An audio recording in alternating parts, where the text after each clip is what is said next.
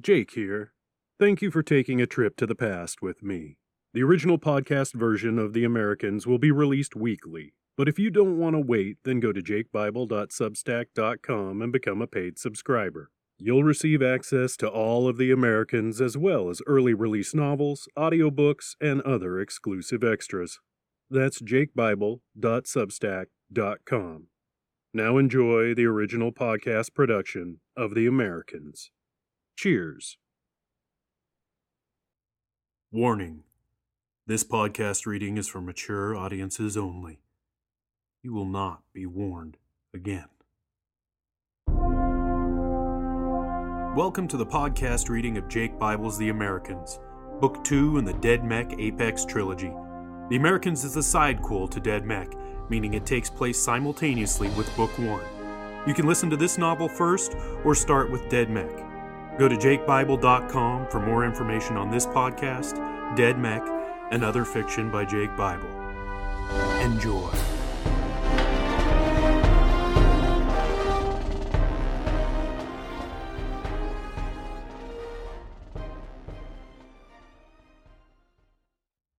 Hey, welcome back to The Americans, y'all, and sorry about the little mini hiatus, i.e. a week off.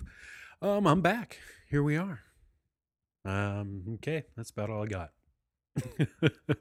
Almost didn't get this episode out. It's been a busy weekend. It's been a busy week. It's been a busy life. It's crazy. It's a short episode, but that's because the chapter's short, not because I don't love you guys. Yeah, so kick back, enjoy. Let's see. Oh, I believe there is a promo at the end. Be sure and listen to that. And yeah, hey, if you haven't gotten your copy of Dead Mech, do so. It's an ebook, available in all formats, $4.99. It's wonderful. There's over 136,000 words in that puppy. It's a big book for $4.99. What a deal. Yes, and there's Bethany and the Zombie Jesus. That's a wonderful novelette that anchors that collection of short stories.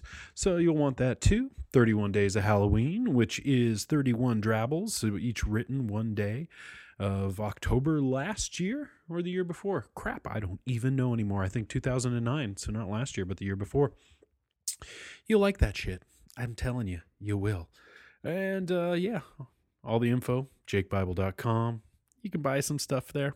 Heck, you can get redirected. Go to Amazon. Buy some stuff there. Wherever the heck you want to buy it. Get crazy. Get wild. You know, because I need to buy expensive beer, people.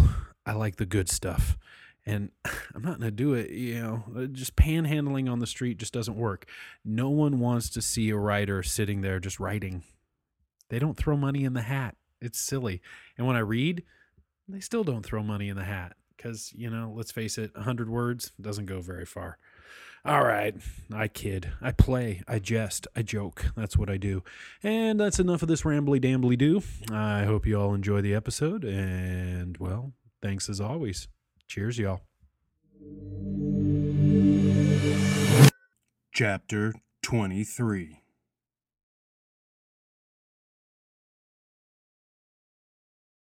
Alex settled back into his seat. The girls reclined across the aisle from him. So you want to tell me anything? She kicks ass, Melissa said, hooking her thumb towards Beth. As does she, Beth responded in kind. Alex smiled. You know, you can each take a row and stretch out. Give yourselves some room to rest. Girls looked at each other and smiled. No thanks, Melissa said. I've grown fond of the freak here. Aw, Beth mocked. You always know the right things to say. You two really bonded back there, he trailed off, hoping the girls would offer more info. When they didn't, he changed the subject. So what was that suit you were wearing, Mel? Just a little something I made on the fly. So you're getting your ghost feet under you? Yep, she answered. I think I have a knack for fashion. Work it, girl, Beth giggled. Melissa snapped her fingers a couple times and they both laughed. Right. Well, just rest, all right? Alex winced and the girls turned, concerned. You okay? Beth asked. Just a little banged up. I'll be fine. You better be, Melissa grunted. You die and I'm left with Billy. What about me? Beth asked. I'll take good care of you.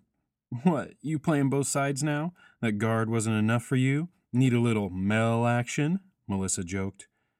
Please, you couldn't handle what I bring, Beth laughed. You know, most people would be traumatized by what you two have been through. I don't know exactly what happened, but I like the new attitudes. More confusing, but less catty. Catty, Melissa said. Catty, Beth repeated. Pussy, both girls said simultaneously, then burst into riotous laughter. Alex smiled nervously, trying to hide his concern, then closed his eyes, letting the girls joke and whisper across from him. Try to get a little rest, he said before drifting into an uneasy, painful sleep. You need the rest. We all do. Every time Billy would shift, Heather would strain against her restraints, her eyes filled with hate. What the fuck, Heather? Billy said out loud. What happened? He didn't expect an answer from the creature before him. Billy knew there wasn't going to be a cure or help for her, even if they did make it to Tibet in one piece. While he had never heard of anything being substantiated, he'd heard enough rumors and whispers running through ghost channels to know that what had happened to Heather may have happened to a lot of other people in the past. He knew the American brass was keeping things from the rest of them about what truly went on back on their home continent. Internal nuclear war was just too convenient an excuse, plus didn't explain why all of the Americans abroad were able to coordinate and cooperate with each other right away. If there had been a civil war, then it would have seemed likely that some of the Americans left alive in the rest of the world would be on one side, while some would be on the other. There was no way the dissenters were only confined to North America. He'd been around espionage and intrigue for too much of his life to believe that bullshit. Billy scratched at his arm absent-mindedly, then looked down at the long gouges he had raked into his skin. Shit, he muttered, sending Heather into further fits. This is not the time to go into withdrawal. He sat on his hands, but knew it was only a matter of time before he couldn't control himself and the sickness would hit. He'd be trying to peel his own skin and eat it if he didn't get some scabs into his system. Wish I had a cage, too, he said to Heather. You're locked up so you don't hurt us, and I need to be locked up so I don't hurt myself. He looked around the cargo area, but didn't see anything that would help. He sighed and kicked off his shoes, getting himself settled a little more comfortably.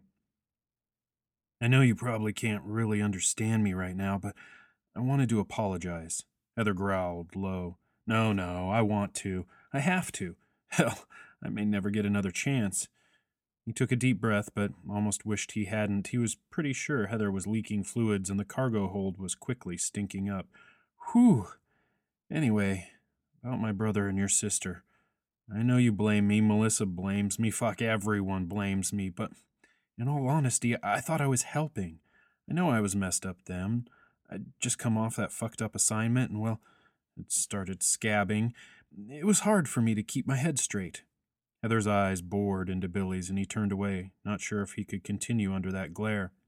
I swear, even though I was high as a fucking Berlin skyscraper, the design was right. I went over and over it after everything happened, and it wasn't my fault. Everything worked. They shouldn't have crashed. They shouldn't be dead. Like I have pleaded over and over, I shouldn't be blamed for the skiff malfunctioning. He took another deep breath, this time through his mouth. What I am to blame for was leaving my post and going after the target myself. I thought I could catch him. I thought I knew better than my training. That's where the blame is. If I'd stayed put, I could have gotten to them in time. I probably could have pulled them out of the river. Hell, I could have changed the motherfucking skiff into a fucking submarine if I wanted to. But none of that happened because I was flying on God knows what. I don't even remember. And I let them down. I let you down. I let Melissa down. That is what I'm sorry for. He turned back to Heather and the creature spat bloody foam at him. He jumped out of the way, letting the spittle fly past his face. Yeah, I deserved that. Heather strained at her bonds and the sound of her joints popped wetly. Billy winced at the noise, but then saw Heather start to move her right arm up out of the BC, holding it in place. Her arm was twisted and bent at an angle that should have made it impossible to move, but then the entire situation before him was impossible. What you doing there, Heather? That's gonna be sore later. You may just want to keep still. Heather got her right arm free and began on her left. Billy watched in horror as she twisted her head about, the vertebrae snapping and crunching, her neck going limp. With both hands free, Heather started to yank on her own head, pulling it this way and that, all the while snarling and growling, her eyes locked on Billy. "Oh, shit," he whispered, frozen in place by the sight before him.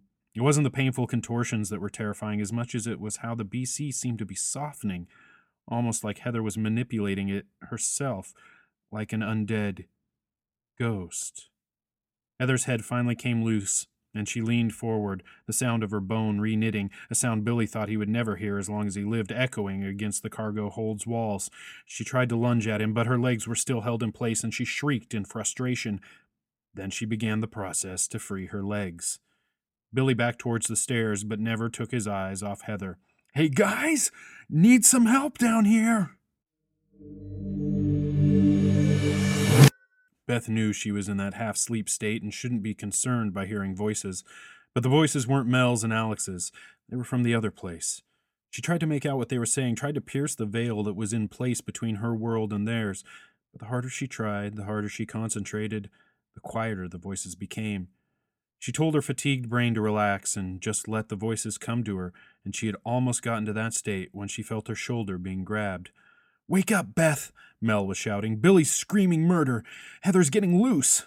Beth slammed awake, adrenaline shooting through her. "How? How can that be? I had her restrained.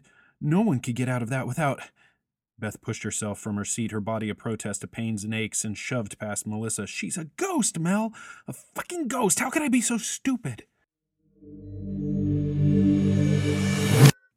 "Fucking help!" Billy shouted as Heather freed her legs and rammed herself against the cage, reaching and clawing between the bars to get at Billy. Beth hit the bottom of the stairs and gasped as Heather started to warp the cage, making an opening for herself. "No!" Beth shouted, concentrating on the BC, trying to force it back in place. The material began to comply, but Heather's rage grew and Beth started to lose control. "She's too strong for me. I don't know what to do." "Yes, you do," Alex said from behind her, slowly easing himself down the stairs. "You do know what to do, Beth. I know what you are, and you can beat her, but you will have to look deep inside yourself, and you won't like what you see." "Stop with the fucking riddles and tell her what to do," Mel shouted from the top of the stairs. Alex sighed. "Once I saw what you could do with BC, I knew right away. You're a vessel, Beth. You're designed to carry very special messages or data, sometimes entire personalities." "A vessel?" Billy asked. They're just myths. They don't really exist." "Yes, William, they do exist. You are looking at one now." Alex made it to the bottom step and leaned against the wall. "Beth, we will do what we can to keep her occupied, but you need to have a seat and talk to those inner voices you have." Beth looked back at Alex, puzzled. "Did I mention the voices to you?" "No, Beth, but I know what they are. They can help. They are inside you, part of you, and we need them to step up and take over for a moment." Beth looked past Alex and up at Melissa, who in turn shrugged her shoulders. "No time to waste, Beth. You need to do this now, or Heather could potentially rip this entire aircraft apart."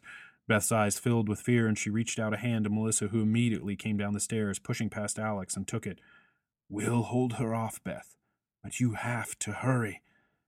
"It'll be okay, Beth," Melissa said, using her real name for the first time. Beth squeezed Mel's hand, sat herself on the ground, and closed her eyes. "Hello?" Brian jolted awake, his mind trying to focus on the voice he heard. "Hello? I need to speak, to the voices."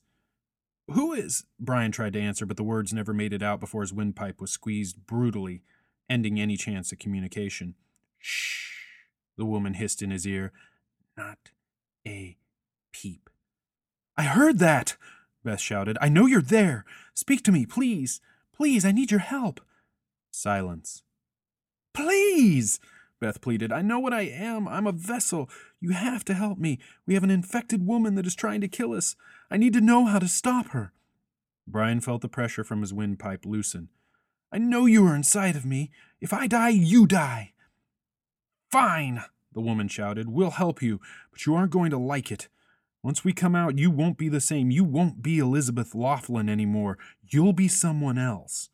"I don't care. Everyone is going to die, is going to turn into one of those things if you don't help." Brian felt the hood yanked from his head and was blinded by bright light. He looked about as his eyes adjusted and he realized he was in a room by himself, but the walls kept fading in and out as if they didn't have a fixed point. He felt unseen lips kiss his mouth.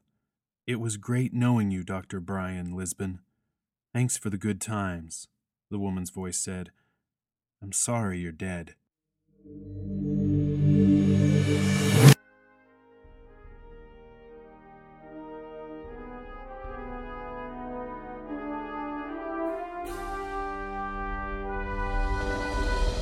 You've been listening to the podcast reading of Jake Bible's The Americans.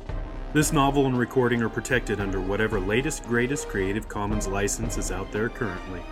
Share this all you want. Just don't even try to make a buck off it without the express permission of the author, me. I hope you enjoyed this episode. For more information, please go to jakebible.com. Thanks for listening. Cheers. Thank you for listening to this episode of the re-release of the original podcast production of The Americans. Don't want to wait each week for a new episode? Go to jakebible.substack.com and become a paid subscriber. Want more audiobooks? Go to jakebible.com for info and access to dozens of Jake Bible fiction audiobooks and ebooks. Cheers.